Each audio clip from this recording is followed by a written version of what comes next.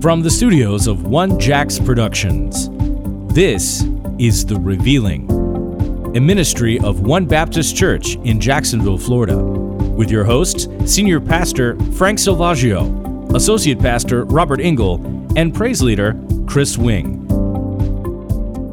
Hello, friends. Welcome back to another episode of The Revealing. It has been quite a little time since we have gathered around the table here, but we are back and back with a vengeance. We've taken some time away for various reasons, things going on with the ministry, been doing some updates here in the studio, the holidays, and just transitioning, a lot of things going on, but we took a break, but not in the lazy sense of the word. We've been preparing some topics of conversation, some materials and resources that we hope will be a great blessing to you as we jump back into this new series of The Revealing in this new year. I am here once again with my good friends and brothers, Frank Salvaggio and Chris Wing.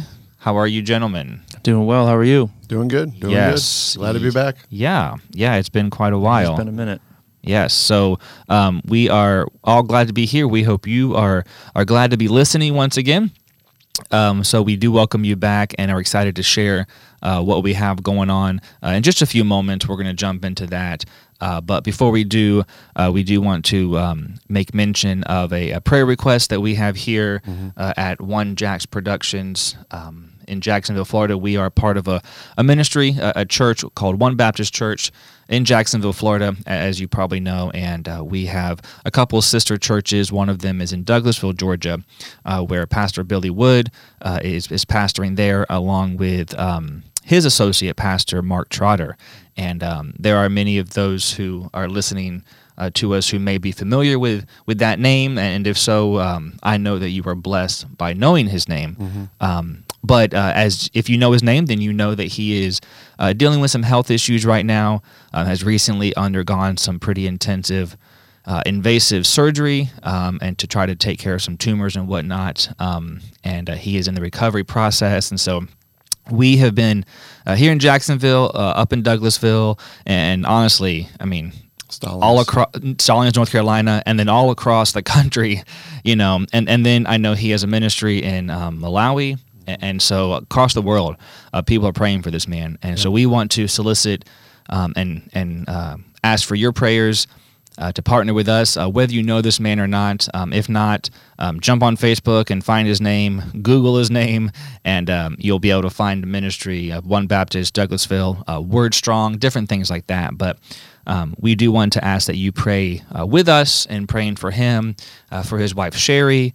He has 2 grown children and grandchildren and just friends and family all over that love him. So we're praying for him. Yep. So Mark, if you're listening, we're praying for you, brother, and we thank you for that. Yes, absolutely.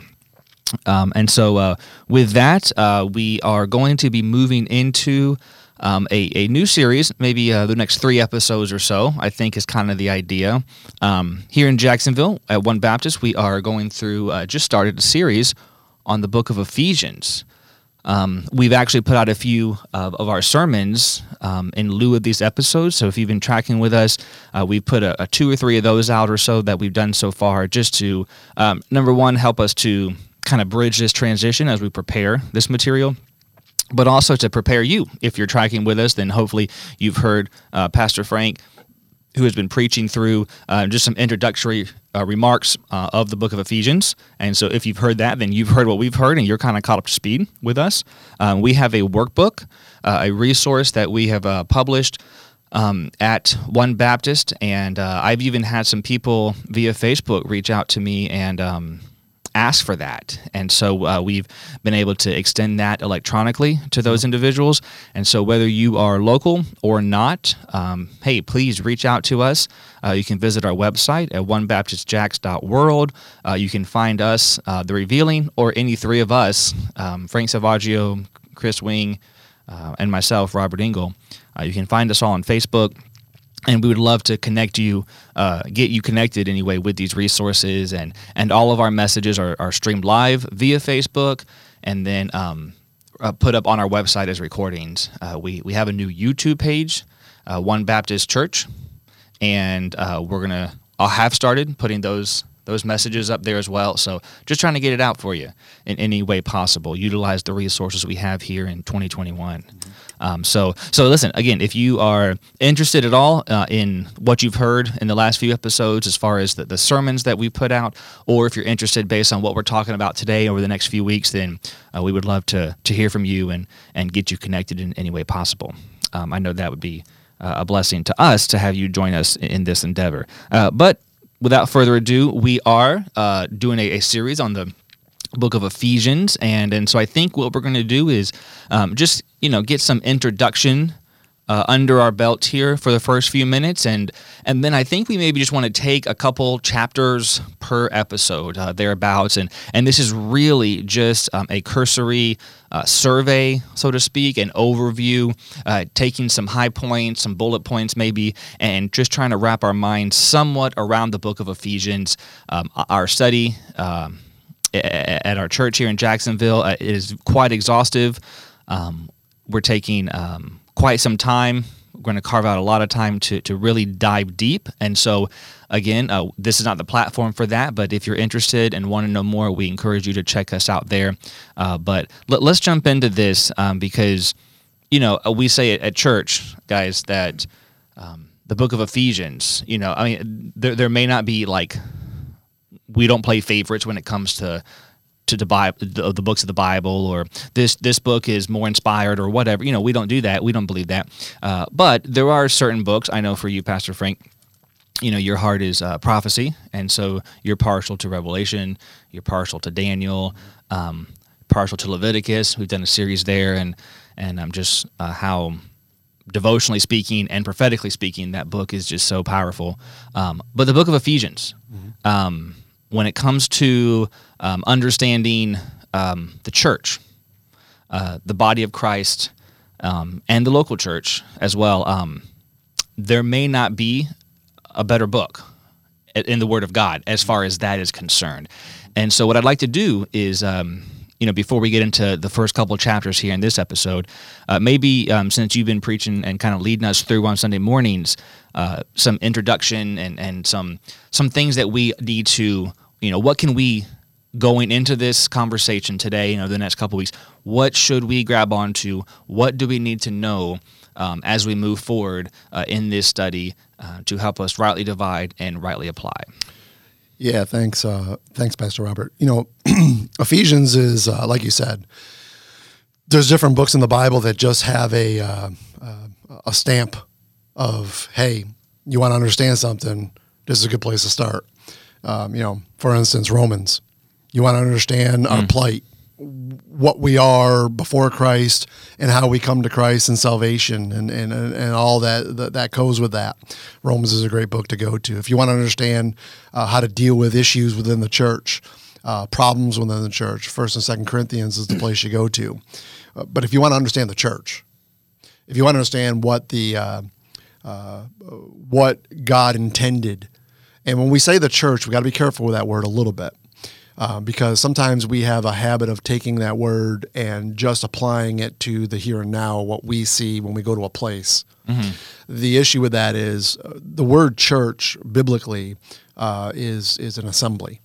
And where that assembly takes place can be in many different areas, okay? The Jews, when they were in the wilderness, assembled. They were called a church in the wilderness, Acts chapter 7. Yeah. Okay, that's not the church we're talking about in Ephesians. There is a local church. There is a universal church. And by the way, that is what the book of Ephesians relays to us.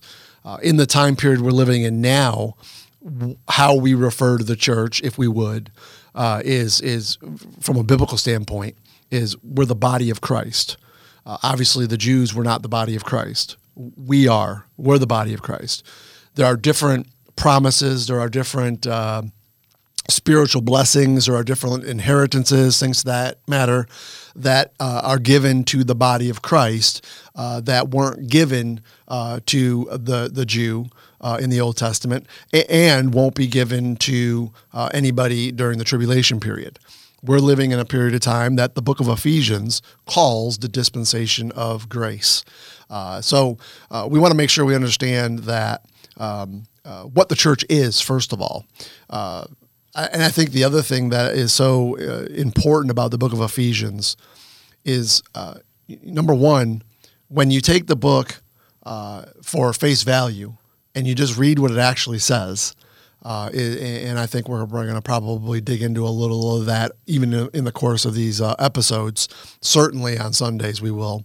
What you realize is that, man, if you really want to understand how the church operates in this dispensation that we're living in right now, this is the place you go. You go to Ephesians.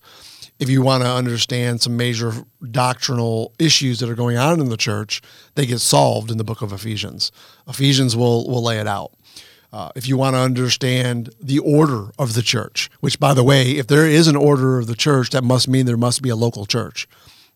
Sure. Okay. You go to the book of Ephesians. If you want to understand how the church relates and how the church is and the people of the church, number one, if you want to understand how they get into it, Ephesians is a good place to go. It gives you the beginning roadblocks to that. If you want to understand how the church relates to Christ, because we're called the body of Christ, the book of Ephesians is where you go, because it talks about how it's reflective of the husband and wife. Marriage is reflective to Christ in the church. If you want to understand how we protect ourselves from all the junk out there, well, the whole armor of God is in the book of Ephesians. The book of Ephesians just helps us wrap our brain around what this church should actually look like. Unfortunately, I think what's happened today in many churches, because they, I'm just going to be honest, because they fail to rightly divide the word of God, when they look at what a New Testament church looks like, unfortunately they go back to Acts chapter 2. And that's where they start to base their New Testament church ideology. The problem is Acts chapter 2 has nothing to do with the dispensation of grace. It's before the dispensation of grace took hold. We're going to learn that in the book of Ephesians. So for those reasons, and many more, which I'm sure we'll discuss as we go, this book is paramount. In so many different ways. Unfortunately, the other thing that I think that we need to make sure that we're probably not going to be able to get into a lot in our studies here, but certainly, again, we'll do them on Sundays, is it's very important to note, number one, how much New Testament writings give themselves over to this place, Ephesus. Why? God could have revealed this mystery to any church in that New Testament time period. Why did he pick Ephesus? Why was this book written to the Ephesians? Why did Jesus, in writing his 7 letters to Revelation, why did he write his first letter to Ephesus? Why did Paul write 2 letters to the pastor of Ephesus, Timothy? Why in Acts chapter 16, 19, and 20 are those chapters, especially 19 and 20, almost wholly given to what took place in Ephesus? There's something to all of that, and we need to make sure we pay attention to it. God is laying down the basis of what this church is supposed to look like, not based on man's vision of church, but on God's vision of what the church is. This is his deal. This was something he formulated before the foundation of the earth. By the way, before the foundation of the earth. And when it was time for him to reveal this thing, which, by the way, he doesn't reveal this thing until Paul. Hence the reason why there's no way Acts 2 can be our basis. Paul wasn't an apostle yet. For all these reasons, this is a paramount book, and unfortunately, I've listened to a lot of messages on the Book of Ephesians. I've listened to a lot of people talk about the Book of Ephesians. I've listened to a lot of commentary on the Book of Ephesians. And again, not trying to make the statement that I think I'm smarter than anybody else, because I'm surely not. But man, when you compare what they're saying to the Book of Ephesians, which is the parameter, that is the truth right there, what they're saying doesn't line up, and it's not working. And probably one of the biggest reasons why we have so many false understandings of what the church, what the pastor, what the local assembly is supposed to look like today. Yeah, that is really, I think, a well laid out case as to why we're even doing this series at church and why we're doing these episodes here. And I want to go back to something that you mentioned just a moment ago. You alluded to the reality that there is so much chaos in the church today as far as the church is our understanding of what our purpose is, why we do what we do, how we do it, and not only that, but the fact that there's a right way to do it, the biblical way, God's way, and there's a wrong way, which is man's way. And a lot of times I think we use our own criteria to determine success, and oftentimes that is numbers or comparisons to other churches that are bigger than ours, or whatever it might be, and we fail to march to the beat of the drum of the book and determine success by what he says that we are supposed to be as the church, and as opposed to what I think most do is really just adopt the strategies of the world. Really, church growth today has become marketing strategies. Oh, no doubt. Yeah. And you see that in a lot of large churches. They'll sit there and they'll claim the word of God at the pulpit, but just start looking at what they're doing behind the scenes, if you are privy enough to know or even care enough to know what they're doing behind the scenes, and you realize really all they're really worried about is building their own kingdom. Yep. And that's a problem. Mm-hmm. Yeah, and for our listeners, of course, we're not saying that any and every large church Sure. is like that.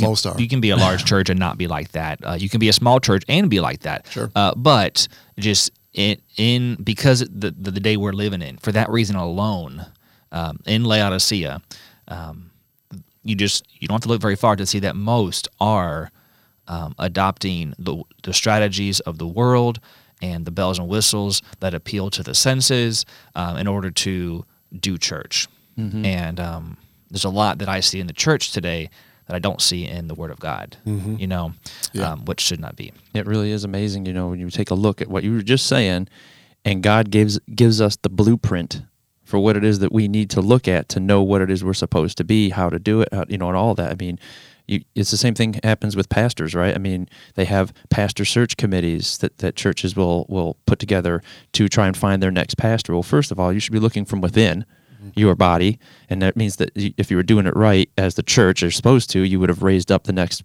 pastor and pastors of the church. But you're going someplace else to look for it with like you said, Pastor Robert, a different criteria.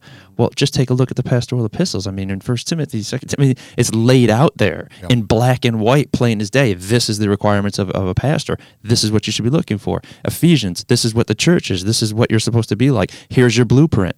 I mean, he did the same thing in the Old Testament with Moses. He gave him the blueprint for the tabernacle. This is the blueprint. This is how it's supposed to look. This is how it's supposed to be.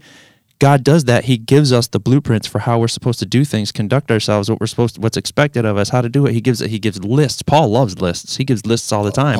All the time about do this, don't do that. That's pretty black and white, really. Mm-hmm. And yet you take a look at what's going on out there in these churches, and it looks completely different.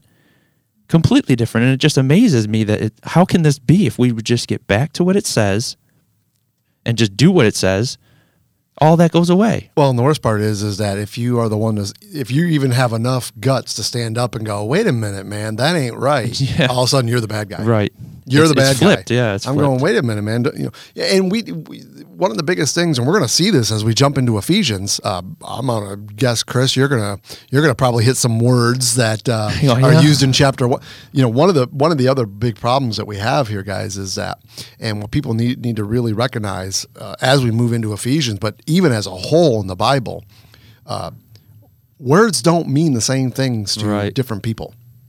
We put different definitions on different words. Mm-hmm. And just because we're saying the same words doesn't mean that's the same definition, quote unquote, biblically, that Satan is subtle.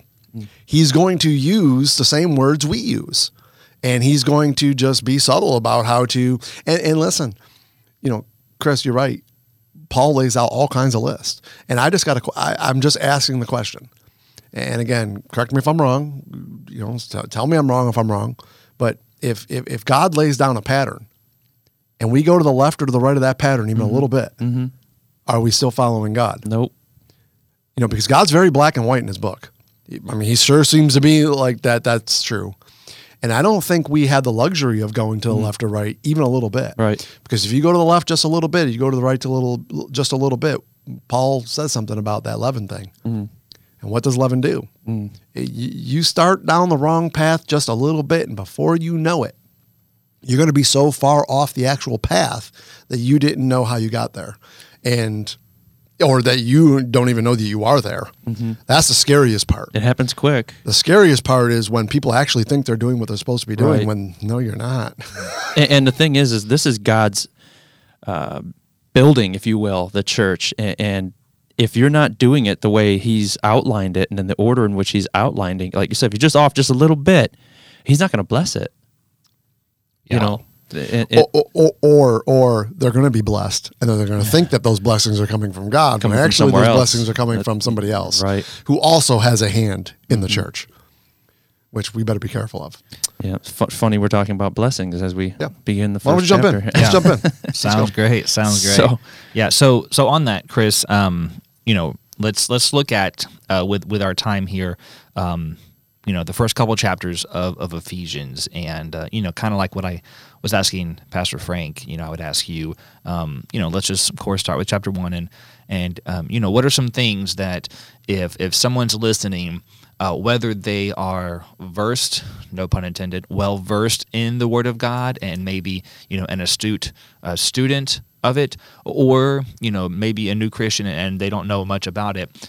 Just what are some things across the board that we as Bible believers can really take away from Ephesians chapter 1, and kind of just the gist, I guess, of the chapter and what God's communicating to us through it.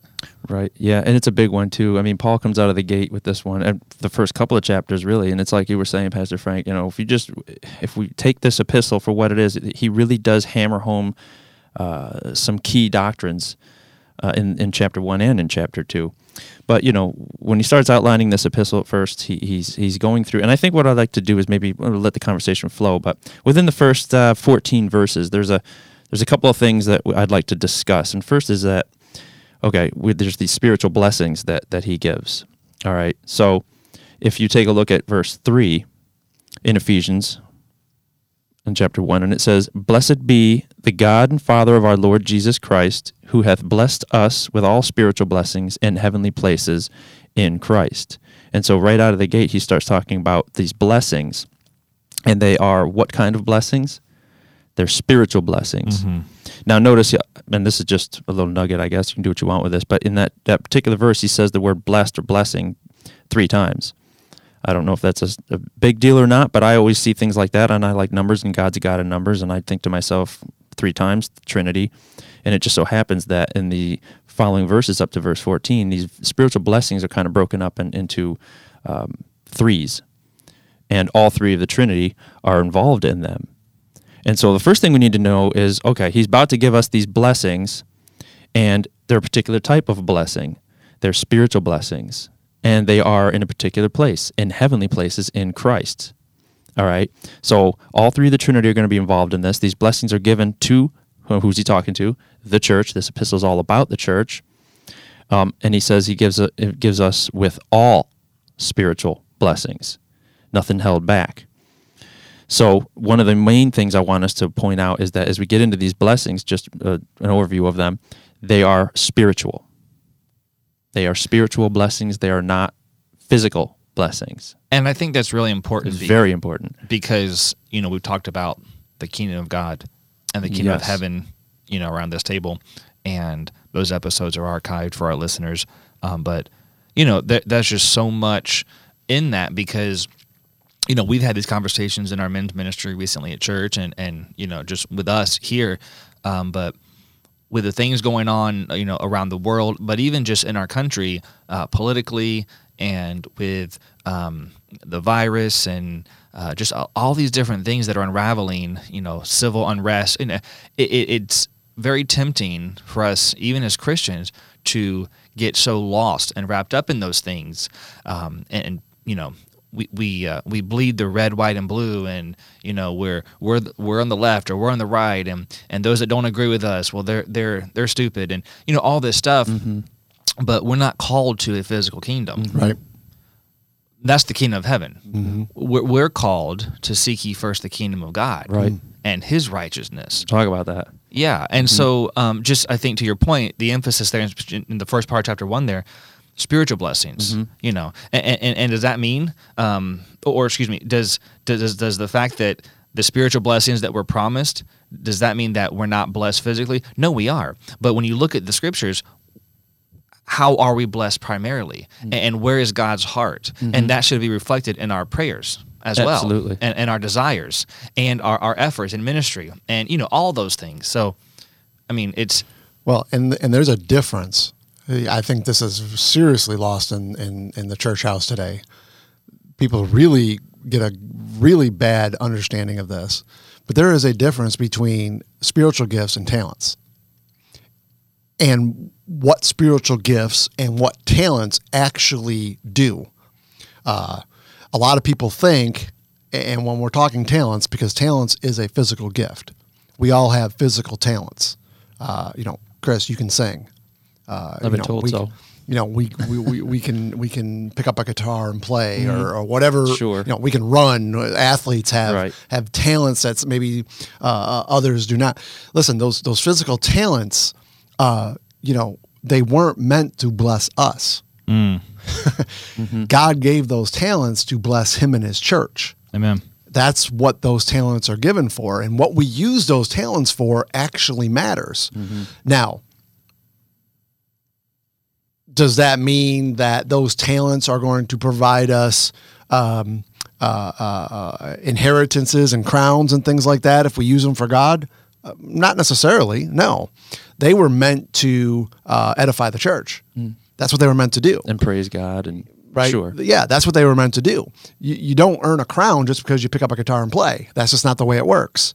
Those talents are meant to edify the church, which in response brings the purpose of the church, glory to God.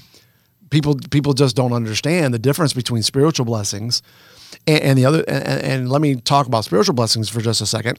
And I know you're about to get into it, so you're going to probably hammer this a little bit. But listen, spiritual blessings are given to everybody. Chris didn't get one, and Robert got two other ones, and I got the third one. And that's not the way it works. Well, if you just read verse 3, he's talking to the church. He's addressing the church as a whole. There you go. And he says he's given these spiritual blessings, all of them, by the way, to the church. Everybody in the church. It's everybody. But you have people that run around going, well, I have this gift. Well, I have this gift. Well, I have this gift. gift. Misinterpreting what that really is. Okay, good. Well, good. I'm glad you have that gift, but so do I. If it's biblical, I got it too. Right. So there you go. Now what? Yeah. So Chris, what would you say is the implication of that? If we're all in the body of Christ, if we're all given spiritual gifts, then what does that mean for us as Christians? What is the implication there? Because a lot of times I hear people, we adopt the mindset that, oh, well, I can't do this, so I'll let someone else do it. Essentially, it's, we get bench warming Christians. Sure. Well, and Chris, before you jump in there, I might say it like this, Robert. You said, what are the implications? And I think that's a good question, but maybe even more to the point. Not only are what are the implications, but why did God give them to us? He didn't just give them to us just to be like, hey, this is a good idea. This will be fun. Here you go. No. He gave us these spiritual blessings. So what are the implications and why were they given to us? Will there be an answer to that? I think there will be. I mean, yeah, absolutely. We are going to be facing a judgment, and the implication is it's kind of like what you just said, Pastor Robert, is that people adapt to this attitude of, well, I can't do this, I can do that. So and so is better at this, and so is better than that. And talents and gifts, and misinterpreting them and mixing them all up, because the purpose of them all is to glorify God, is to bring God glory, is to, like you said, edify the church. And when we come to any of this and misinterpret it and think differently than what God has actually outlined it, we don't understand. It's a misunderstanding of what they are and what the purpose of them are, and then we end up not being what we're called to be and doing what we're called to do, and that's when you get off to the left and you get off to the right. It's a misunderstanding, and so you become an unproductive Christian. You're not doing what you're supposed to be doing, and therefore God's not getting the glory. In the end, what's probably happening is you're glorifying yourself. I mean, automatically, it's kind of a default because you just don't. It's just a lack of understanding. So the implication is that the body of Christ is hurt. I mean, it's not functioning properly because you aren't doing what you're supposed to be doing, and you don't understand it, and you're all over the place. You're not. You don't get it. Yeah. Or you go to the other extreme and you become prideful in your gifts. Oh, yeah. And think that you're just, better than, best thing since sliced bread. Mm-hmm. And now you've lost sight of why you're even have those gifts in the first place. And then your talents. Talents. Thank you. Yeah. I was listening to you, but not really, apparently. Well, no, but listen, I do it all the time too. It's just, isn't it funny how this stuff has been so ingrained in our brains that even when we mentally know it's wrong, we still say them anyways, just because we've been trained to say it. And well, then let me ask this: then can you adopt that same mindset? And maybe this is why I was on that wavelength. Can you adopt that mindset that we're talking about with spiritual gifts? Meaning, like, we all have them, so I can, even though the Bible says that God has given them to His church, I could still take something. For example, I preach and I'm a pastor, and I could take that calling, I guess, and that gifting, and then get boastful in it, I suppose. Oh, no doubt. Right. And Robert, I would say this. That's another thing I think we got a little bit wrong. I think every man of God has the calling of pastorship. So be careful. We got to be careful with that. God called me to be a pastor. Well, did He? So what happened when God called you to be a pastor? Did He just all of a sudden give you the ability to understand all His book? Is that how that went down? No. Your elevation to pastor was because you gave yourself to the Word and you learned, because that is the criteria of a pastor, right? Not to be a novice. I think everybody has the ability to have some sort of pastorship. I think that's where we're losing it in the church today. We just think that God calls us to do things. Well, God calls us all to do the same things. So by pastorship, you mean in different contexts, as far as discipleship, a husband with a wife, et cetera, et cetera? A leader. Absolutely. Mm-hmm. Absolutely. Mm-hmm. Absolutely. No questions asked. I think we just have taken a lot of these words and a lot of these ideas, and we have presupposed them into the Bible.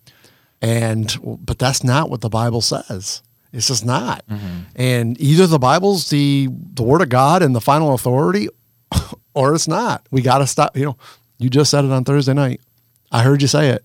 We got to, our boy over there in Mount Carmel, quit. Elijah. Quit.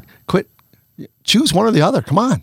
If God be God, then follow Him. Mm-hmm. If He's not, then don't. Mm-hmm. But just quit choosing between two opinions. Mm-hmm. Because at the end of the day, if God's Word says it, then follow it. If not, then don't. It's funny because it really is a simple prescription. We really muddy the waters. Like, okay, for example, what we're talking about now: talents, gifts, and blessings. 3 different things. Mm-hmm. But we just interweave all of it together. Everyone jumps to 1 Corinthians 12, and they think they all of a sudden they know what spiritual gifts is all about. Okay, first of all, the whole entire thing is misunderstood, and that's gifts. These are blessings. It's something that God has actually bestowed upon His church. Yeah. These are things that I have. Boom! This is for the church. Why don't we talk about them? Yeah, we've really been kind of skating this for a while. People are probably going, "Why are you ever going to talk about them?" Everybody's just sitting there like, "What's going on here?" Okay, well, so they're broken up into 3 different categories. 3 that refer to from the Father, the Son, and to the Holy Spirit. And so in verse 4. He talks about, according as He hath chosen us in Him before the foundation of the world, And again, pay attention to these pronouns, us and we, us and we. They will become very important as we get into this doctrinal issue we're going to discuss, hopefully before this episode is done. So he says, he has according as he hath chosen us in him before the foundation of the world, that we should be holy and without blame before him in love. So these first three are going to be in reference to the Father, God the Father. He chose us in Christ, okay, in verse 4. And then in verse 5, it says, having predestinated, and there's a big word, keep that one in the front of your mind, because we're going to talk about that, unto the adoption of children by Jesus Christ to himself, according to the good pleasure of his will. So we have been adopted. He has adopted us as children, there in verse 5. And then in verse 6, to the praise of the glory of his grace, wherein he hath made us accepted in the beloved. So we are accepted, he's accepted us in Christ as well. All three of these in reference to the Father and what he has done. And so again, pay close attention to these pronouns, us and we, because God uses these to tell the church that he has predestinated or predestined, that's a big word, this thing of the church before the foundation of the world. That's something that's been done since before anything, okay? This was something he had purposed to do. And the church is not, like you said earlier, Pastor Frank, it's not a building that we meet in, a physical place. It's about the people. It is not an organization, it is an organism. Okay, it's a living thing that God has bestowed these particular spiritual blessings upon. And so when you go to verse 7, now we start to see the three blessings that are attributed to the Son. In verse 7 there, it says, in whom we, again, there's that pronoun, have redemption, and there's a word that gets misapplied as well, through his blood, the forgiveness of sins according to the riches of his grace. So we have redemption through, obviously, Jesus, the blood of Christ. And then in verse 8, wherein he hath abounded toward us in all wisdom and prudence. He has abounded toward us, all wisdom and prudence. That is the next one that is attributed to the Son. And then in verse 11, if you jump down there, in whom also we have obtained an inheritance. We could spend a whole entire time talking about what that really is. Being predestinated according to the purpose of him who worketh all things after the counsel of his will. He gave us an inheritance. These are the things that are attributed to God the Son, Jesus, redemption, abounded toward us, and given us an inheritance. Jesus did all these things through his sacrifice on that cross in his blood. These are the things that he has done. And then you have the next three, which are attributed to the Holy Spirit. And so if you go down in verse 13, it says, in whom ye also trusted, after that ye heard the word of truth, the gospel of your salvation, in whom also after that ye believed, ye were sealed with the Holy Spirit of promise. And we'll just go ahead and read verse 14 there, which is the earnest of our inheritance, unto the redemption of the purchased possession, unto the praise of his glory. Man, those two verses right there, we could just tear those apart and just dig deep into those things. But these three are clearly given to us in reference to the Holy Spirit. He reveals to us, what is it that he's revealed? He's that gospel. Seals us. Boy, that's important. That's going to be relevant in the next chapter. And the earnest of our inheritance is given by the Holy Spirit. He reveals and seals the earnest of the inheritance or pledge of our inheritance in Christ, ensuring our salvation as eternal. And these blessings, of course, as you go back to verse 3 that sets up the stage here, are in heavenly places in Christ, where we are already seated. So there are 9, broken into 3 groups, 9 of them altogether, spiritual blessings that God has bestowed upon his church. And he's clearly, in the first 12 verses, speaking to the church as a whole, as he addresses the church, us, we. The whole church gets all of these spiritual blessings. This is something that's just, here you go, it's given. You don't have to earn any of this stuff. It's given to the church by God, and he does it in those 3 ways, through the Father, through the Son, and through the Holy Ghost. And when you look at the number there's 9 of them. 9 is a number of fruit-bearing, right? You go to Galatians, and the fruit of the Spirit is love, joy, peace, long-suffering, gentleness, goodness, faith, meekness, temperance. Against such there is no law. No law against any of that. It's interesting that he gives us these 9 blessings, and then it kind of goes into what fruit-bearing is all about. We talked about gifts. You know, it's amazing to see, you can see the connection that all of these have with one another. He's given us these blessings to give us the ability to do something that will bring him glory, which is what the purpose of the church is. And so it's very important for us to understand that this is something that isn't earned. God gave it. This thing of the church, he predestined, he chose it beforehand, and had it planned before the foundations of the world that he was going to do this, and this was what he was going to give to the church. And again, the importance of this is that it is spiritual. And now, Pastor Robert, you were talking about how we've definitely got the episodes archived, but it just constantly keeps coming back, and it should keep coming back, this whole explanation of us understanding as the church the importance of making sure that we're focused on the spiritual and not the physical. Mm-hmm. And you started hitting on that, and these blessings are spiritual. They're in heavenly places, in Christ Jesus, given to the church, and the church is supposed to be focused on the spiritual kingdom, the kingdom of God, because that's what we're all about. We're not of this world, and our kingdom, the kingdom is a spiritual kingdom, and we allow ourselves far too often to focus on the physical realm of the world in which we live. And it's easy. It happens to all of us. It happens to me too. But if we're going to understand what Paul's really starting to outline here in this epistle that has everything to do with the church, that he's hammering home the idea that, look, church, this is a spiritual thing.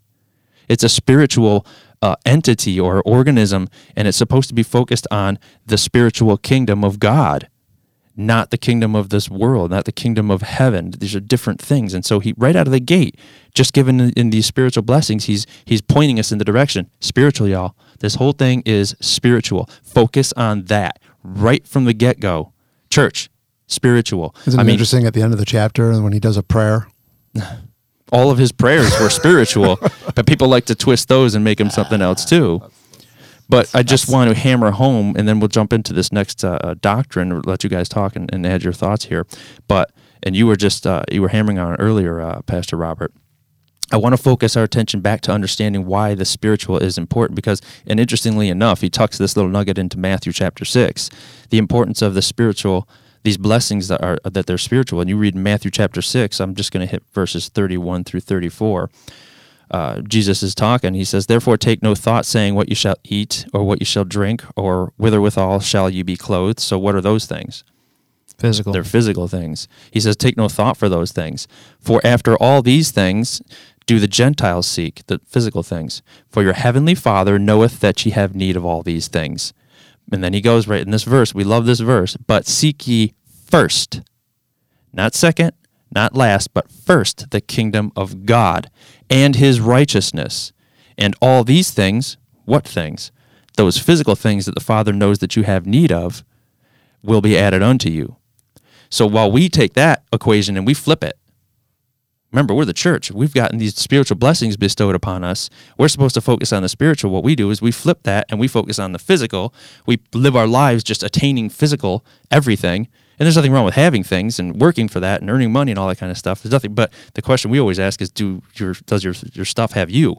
And that's really what ends up happening. We live in this thing called time. It's a physical realm, and we're just so bombarded by it that even as the church, we allow it to take our focus off of what it is that we're supposed to be. And God says, look, don't take thought for those things. Remember, you're the church. This is all spiritual. And Paul starts pointing that out. Focus on that first, the kingdom of God first. And all those things that God knows you have need of will be added unto you. In other words, if we're doing what we're supposed to do, and we're using our gifts and our talents correctly, and we're understanding what these blessings are and what the church is, and we're really living out what God has said, we're doing it according to his plan, according to his outline, and we're focused on the kingdom of God and the spiritual, the rest is going to take care of itself, because God's given us the ability to do what we need to do, and it's going to happen. I don't know anybody in this room, nor do I know anybody who goes without. I have clothes on my back, I have a roof over my head. Obviously, not everybody has that, but when you're focused on what you're supposed to be as the church, as a Christian, that stuff's going to end up working itself out, because God has promised it. But that's the problem. We don't do that. We don't focus on the right things. We don't seek ye first the kingdom of God. Kingdom of God is all about the spiritual, not the physical.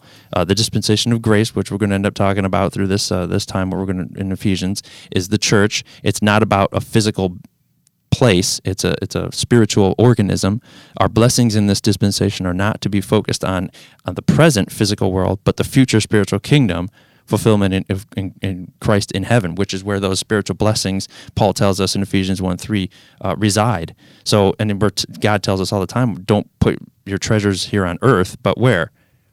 in heaven. Think on think on heavenly things. Have our minds all Colossians about 3. Yeah, I mean, scripture after scripture just pops into your mind. Is that time and time again as the church and church epistles, that's where they're written. We're supposed to be focused on the eternal, the spiritual, the heavenly, not the things of the earth. And you were hitting on it, I think, a little bit earlier. That probably takes one of its biggest manifestations in our prayer life. We're constantly focused on physical prayers, and it's easy to do that, and I get it. We don't like to see our loved ones suffer. We're talking about Pastor Trotter, and he's going through it right now. But when we pray for physical things, how do we know we're not praying somebody out of something, not trying to pray somebody out of something God's trying to get them through? Yeah. And so I love this person, and I want them to be healthy physically, and I don't want them to, it's selfish. Mm-hmm. And we're focused on this temporal life more than we are our future eternity in heaven, which is the spiritual. And so our prayer life Paul has takes something a to say huge about hit. that in Romans 8. He tells us, the Spirit prays for us because we don't know what to pray for. Why would that be? Right. That doesn't even make any sense unless we go, oh, wait a minute, maybe we're not praying for the right things. I think, is it James when he talks about you ask and you ask amiss, that you consume it upon your own lust. That's what we do all the time. And we think it's innocent. I'm just praying for my loved one. They're sick. What about their spiritual state? Are they on their way to hell? How about we pray for that? Instead of, I hope their cold is better tomorrow. You know what I mean? So that infiltrates into our prayer life in a major way. We need to be, as a church, focused on the spiritual. And again, right out of the gate in chapter 1, Paul hammers that idea home. Church, it's spiritual. These are spiritual blessings in heavenly places. And for those listening, maybe this is the first time that you've and we've talked about these things, physical versus spiritual, here at the Revealing. But really, we're camping out here on this conversation, and I want to draw to your attention. Matthew chapter 6 and verses 33 and 34. Preceding those verses, Jesus is talking about the physical things of life, and then he says in verse 33, "Seek ye first the kingdom of God." And as Chris just made point, that we often reverse those, and we seek second at best the kingdom of God. But he does say, "Seek ye first the kingdom of God and his righteousness, and then all these things will be added unto you." So what should be first is our seeking of the kingdom of God, which means if there's a first, there's got to be a second, and then on. So we're just so our listeners understand, we're not saying, hey, you can never pray for physical things. We're saying, or we're asking, what predominantly occupies your heart, your mind, and your prayer life. Because, we mentioned Pastor Trotter. I prayed for his physical health. I prayed for his doctors. I know he's saved. I prayed for his family spiritually. I prayed for him to be encouraged spiritually, 100%. And I've even said to the Lord, maybe this is selfish of me, but I want him around a little bit longer. So I'm asking for you to allow that to happen. To keep us. And that's, in essence, a physical request. If my daughter comes down with cancer, you better believe I'm going to be praying for her physically. Sure. However, I will do so knowing that my prayers are going to be focused primarily on, Lord, don't, like you said, and that's a good point, don't let me miss what you're doing in my life through this. Don't let me miss how you're growing my wife and I through this trial. Use this for your glory. Use this for her good and for our good. And those are spiritual things. And so just for those listening, don't write us and don't boycott us saying, hey, these guys said you can't ever pray for anything physical. No, I thank the Lord for my food, and that's physical, But seek ye first the kingdom of God and his righteousness. And he promises that these things, like you said, will be added unto us. And Robert, I think what you're saying right now is such an important thing because, unfortunately what happens is, especially in our world today, because we have so many people with so many opinions, unfortunately, and I'm one of them, right? Sure. Unfortunately what happens is when you say something, everybody who doesn't agree with what you just said all of a sudden goes to the extreme opposite of what you just said. It's like, well, wait a minute. I didn't say don't do that. What I said was, hey, Yeah. This is what we should be focused on. I didn't say don't pray for physical things. Correct. What I said was, but we should be seeking the spiritual first. And but that's what people do. Because people hear what they want to hear, what they want to hear, not what you said. They're not hearing what you actually said. And in our ministry, we've seen that a lot. Yeah, because you challenge their thinking. Exactly. And people don't like that. Don't do that. Yeah. Don't challenge my thinking. God forbid that you might be wrong about something, right? Not my opinions. Those are precious. Listen, I've come to those places in my life many a time, and still to this day. But it's the difference in being humble or being proud. If I'm humble enough to realize, man, I really did have that wrong. Do you know how many times Mark Trotter has put me in my place? On a daily. I'm like, dang it, I thought I really understood that. Nope, Trotter, thanks, man. I'm not calling up Trotter going, you jerk, I can't believe you said, no. He'll tell you the same thing. He's showing the Bible. He's proving what he's saying is right. Yeah. You know, and it's like, hey, man, at the end of the day, I've got to realize that my flesh dwells no good thing. Yeah. And I am going to be bent towards, obviously, the realm of anger, being mad, whatever. I'm bent towards that. I've got to step up and understand that I'm a Christian. Christ is in me. And if what this person is saying lines up with the Word of God, what am I going to do? Right. You know, so Chris, I want to jump here real quick. A couple things you were talking about there in the beginning about these spiritual blessings. Okay. Just out of curiosity, what was chosen? Because there's a big word there, right? You know, people are going to go, well, you know, see, God chooses different people to salvation. Well, but what was chosen? Just out of curiosity. Okay, well, that gets us into this doctrine of predestination, if you will, to be that God chooses things. Again, and that's why I said pay attention to those pronouns, because what it is that he chose was the church as a whole. It was not... To be what? Because it tells us right there in the verse what was chosen.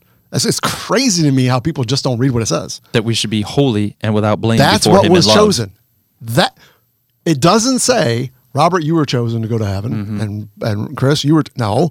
What was chosen was that we, the church, would be holy and without blame in love. That's what was chosen. What was predestined? Well, you were predestined to heaven, and I was not predestined. Is that what it says? Nope. What was predestined? The church. Verse Well, what 5. does it say? Read it. Verse 5. What was predestined?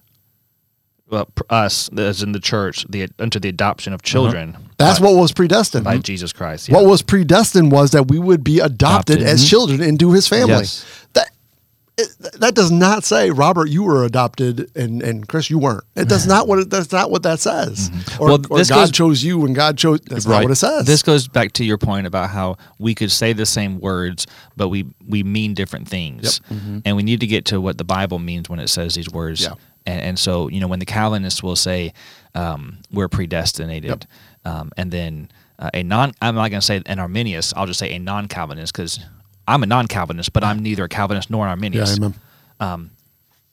But when a non-Calvinist says it, it means something different than same as depravity, total depravity, you know, those types of things. So we have to, we think we're talking apples and apples, but, you know, unless we get around the book and clarify, then oftentimes and that's where deception comes from. Sure. You know, so, I believe we're depraved and I must be a Calvinist kind of a thing, you know, and we are predestined, you're right. So, you know, maybe God does decide who goes to heaven and who goes to hell. And, Sure.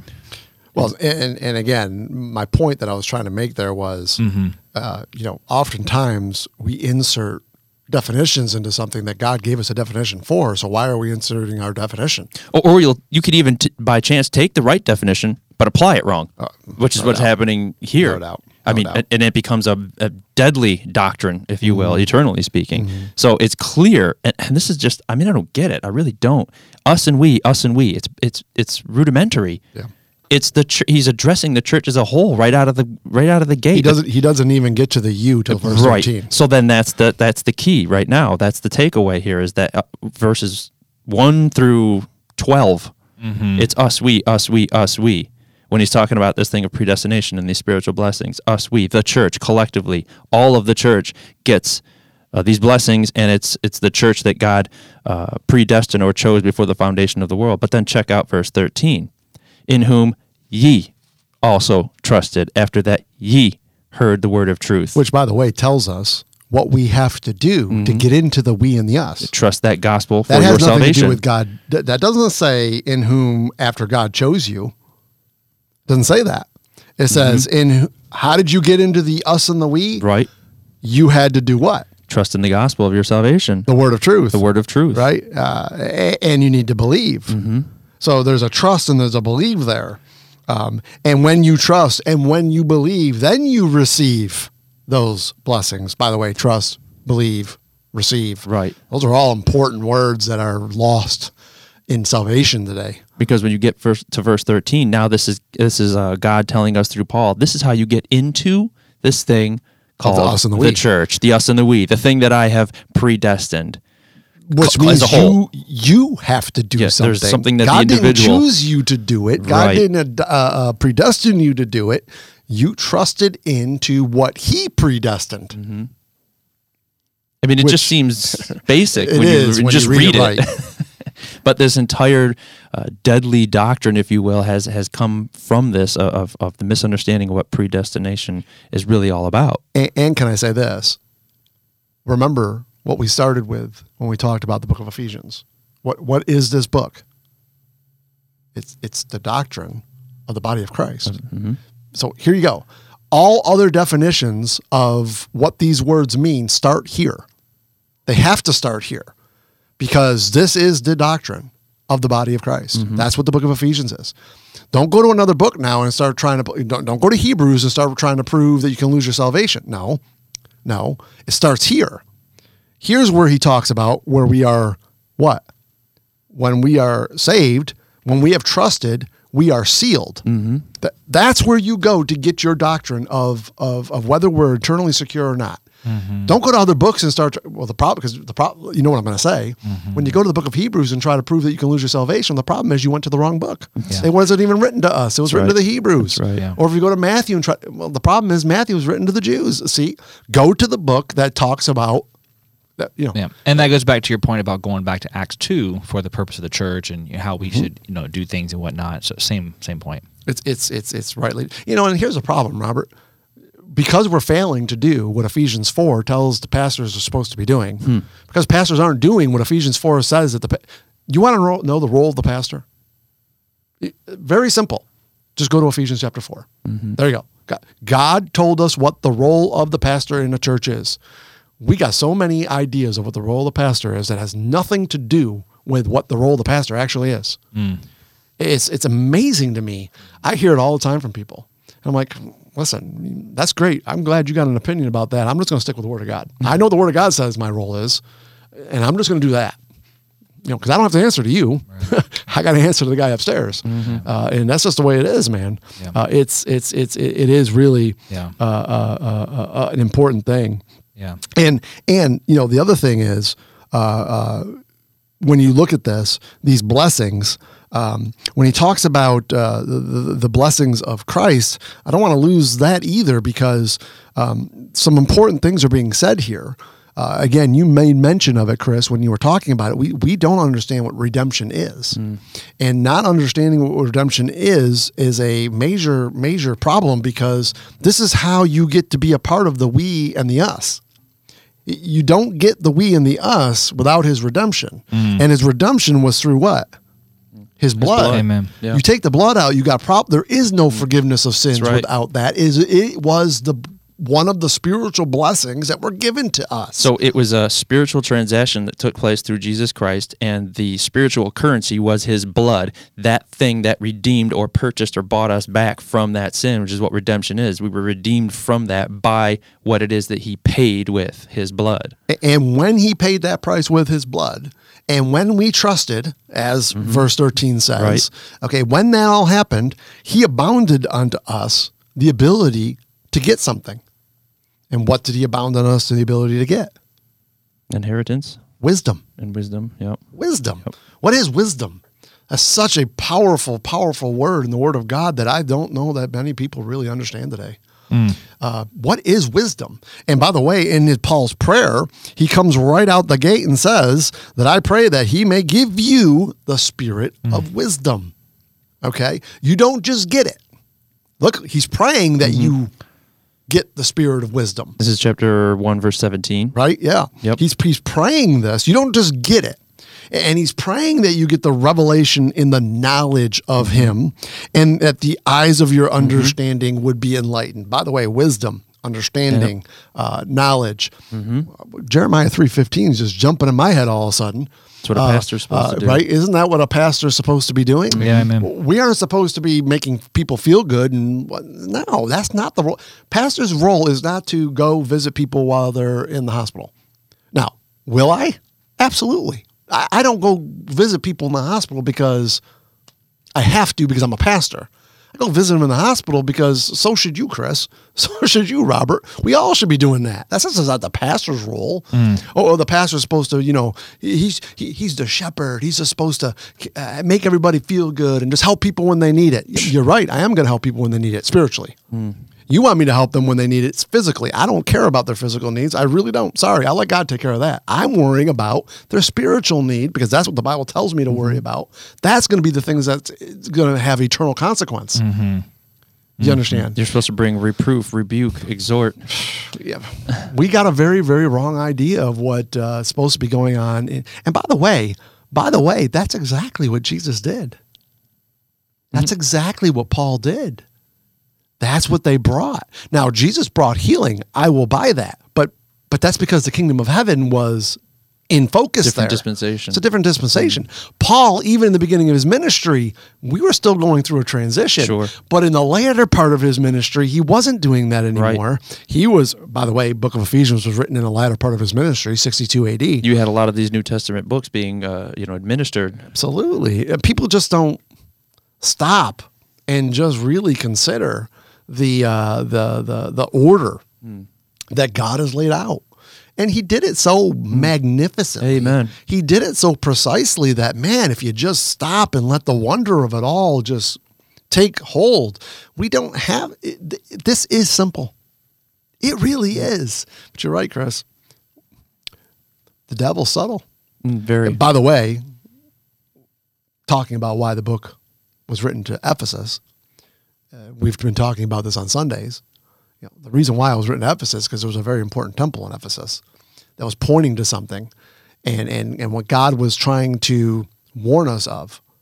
Acts 18, Acts 19, Jesus in Revelation 2 and 3 to the 7 churches. What he was trying to warn us of is, okay, I'm going to institute this mystery of the body of Christ, the church, which is the fullness of Christ, by the way.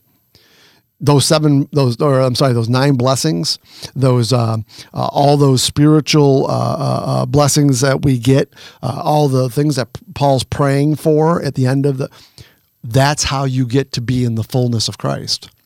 How many times we're going to see in the book of Ephesians, especially in these first couple of chapters, Paul saying, in Christ, in Christ, in Christ. You don't just get them, you get them when you're in Christ. Why? Because when you're in Christ, and when Colossians, Christ is in you, you now will function as a good member within the body so that the fullness of Christ will be shown.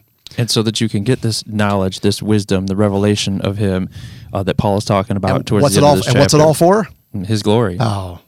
Well, okay, so let's look at it. You read verse 17 and 18. I'll just read them. That the God of our Lord Jesus Christ, the Father of glory, may give unto you the spirit of wisdom, revelation, and knowledge of him, the eyes of your understanding being enlightened, that ye may know what is the hope of his calling. Of whose?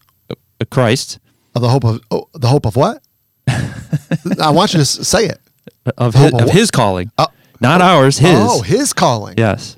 That's interesting. And what the riches of the glory of his inheritance in the saints. And it's the Holy Spirit that's going to bring all of that to us. I mean, you read 1 Corinthians chapter 2, we talk about a lot at church. When we are in Christ, after verse 13 there in Ephesians chapter 1, we are now sealed by the Spirit of promise. He's going to now help us to understand and make it possible for us to understand the Word of God. 1 Corinthians 2, He's talks all about that. Make it possible. Doesn't mean we just automatically we still have a choice, right? Okay, 1 Corinthians chapter 1 and 2 still apply now. Sure. He's given us the ability to do it. Right. But if we're lazy, we can quench and grieve the Spirit. Do you know how many times I've heard people say stuff like, I'm just not a reader? Well, if you're not a reader, you're not a Christian. I'm sorry, you're not. Because that's what that is what God has given you. He's given you a book. There's no other way to learn about him. There is no other way. He is the Well, word. I listened to Pastor so-and-so, and that's how I learned. Well, you better make sure Pastor so-and-so Check it. is doing the right, saying the Sure. right thing. Because if he ain't saying the right thing, you aren't learning about the Jesus of this book. Mm-hmm. He is the Word of God. Did you hear what I just said? He is the Word of God. He gave you the mind to understand this book. Mm-hmm. You're lazy. That's your problem. At best, you're saved, and that's it. At worst, you're not. And you don't have that Spirit, you're not sealed. But that's what the Holy Ghost does. He And now what does brings it you say to right that here? place. After ye heard the what? Heard. The what? The Was word it- of truth. That's how you get saved.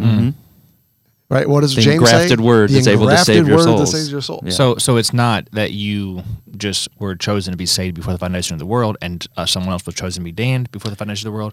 It's upon hearing the word of truth And your response to that. exercising your response to that According by to grace through Scripture. faith, according to Scripture. Yeah, absolutely. Yeah. Because then therein lies the problem when you start to dig into this whole thing of predestination. If you're going to take it the direction that the doctrine of the Calvinists would take it, now you now believe in a God who does choose some for heaven, which means that by default he chooses some for hell. And that is not the God of the Bible. Yeah. He clearly says that he doesn't do that, and that it's our choice whether we end up in hell. Well, the other thing I would also add to that is, and you really don't need the gospel of truth anymore. You don't need. If God chose you already, Yeah, I mean, what do you doesn't need the matter. gospel of truth for? Yeah.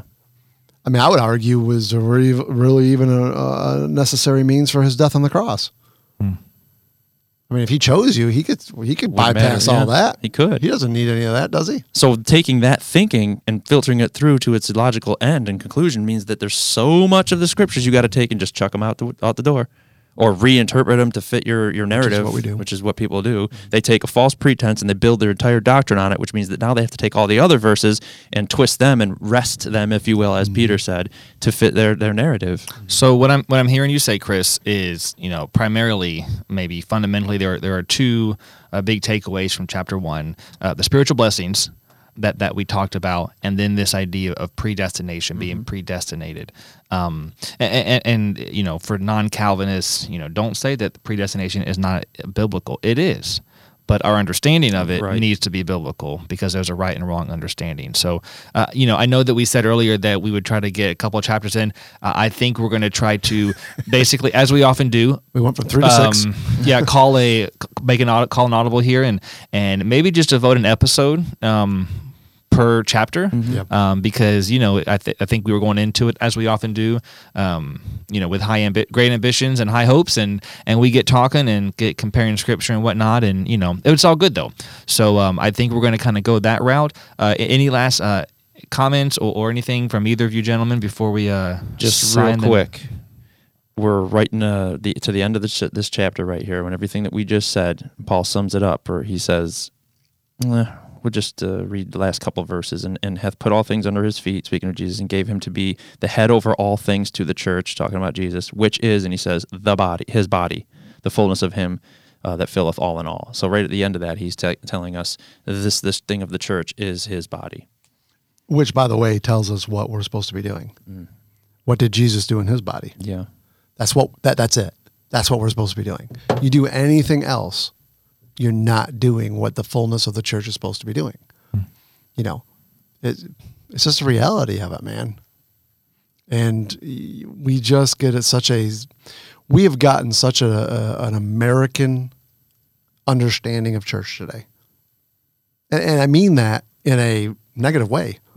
I do, because our American church is so not biblical. Nope. And by the way, Paul warned us it was going to happen. Yep. So if we're going to even sit here and pretend like it wasn't supposed to happen, yes. He saw it. He called it. Yeah. He called it. Yeah. Yeah. Well, man, that's some really good stuff, to say the least. We do hope that this has been a blessing to you, and maybe you need or want to go back and kind of re-listen to some of this, and we hope you will take advantage of that as well. But we'll look forward to jumping into chapter 2 next week, and we hope you will jump in with us. Until then, take care and God bless. Thank you for listening to The Revealing, a podcast ministry of One Baptist Church in Jacksonville, Florida. Senior Pastor Frank Silvaggio, Associate Pastor Robert Engel. For more information about One Baptist Jax, please go to our website, onebaptistjax.world or email us info@onebaptistjax.world.